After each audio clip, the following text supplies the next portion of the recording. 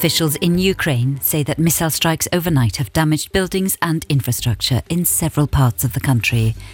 Riot police in the capital of Georgia, Tbilisi, have used water cannon and tear gas to clear protesters from the streets.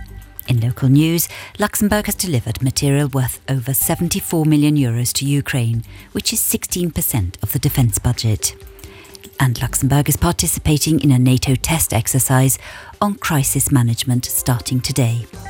Around 80 accidents were reported on Luxembourg's snow-covered roads between 7 a.m. and 12 p.m. yesterday. The National Institute of Statistics and Economic Studies has reported that inflation slightly decreased over the past year to 4.3%, but food prices increased by 13%. And the government has tabled a bill to regulate the Grand Duke's income. If passed, the Duke would receive a state allowance of just over €520,000 per year. For more on these stories and for the latest news, head to RTL Today. Your umbrella is your best friend today, as rainfall is expected throughout the day.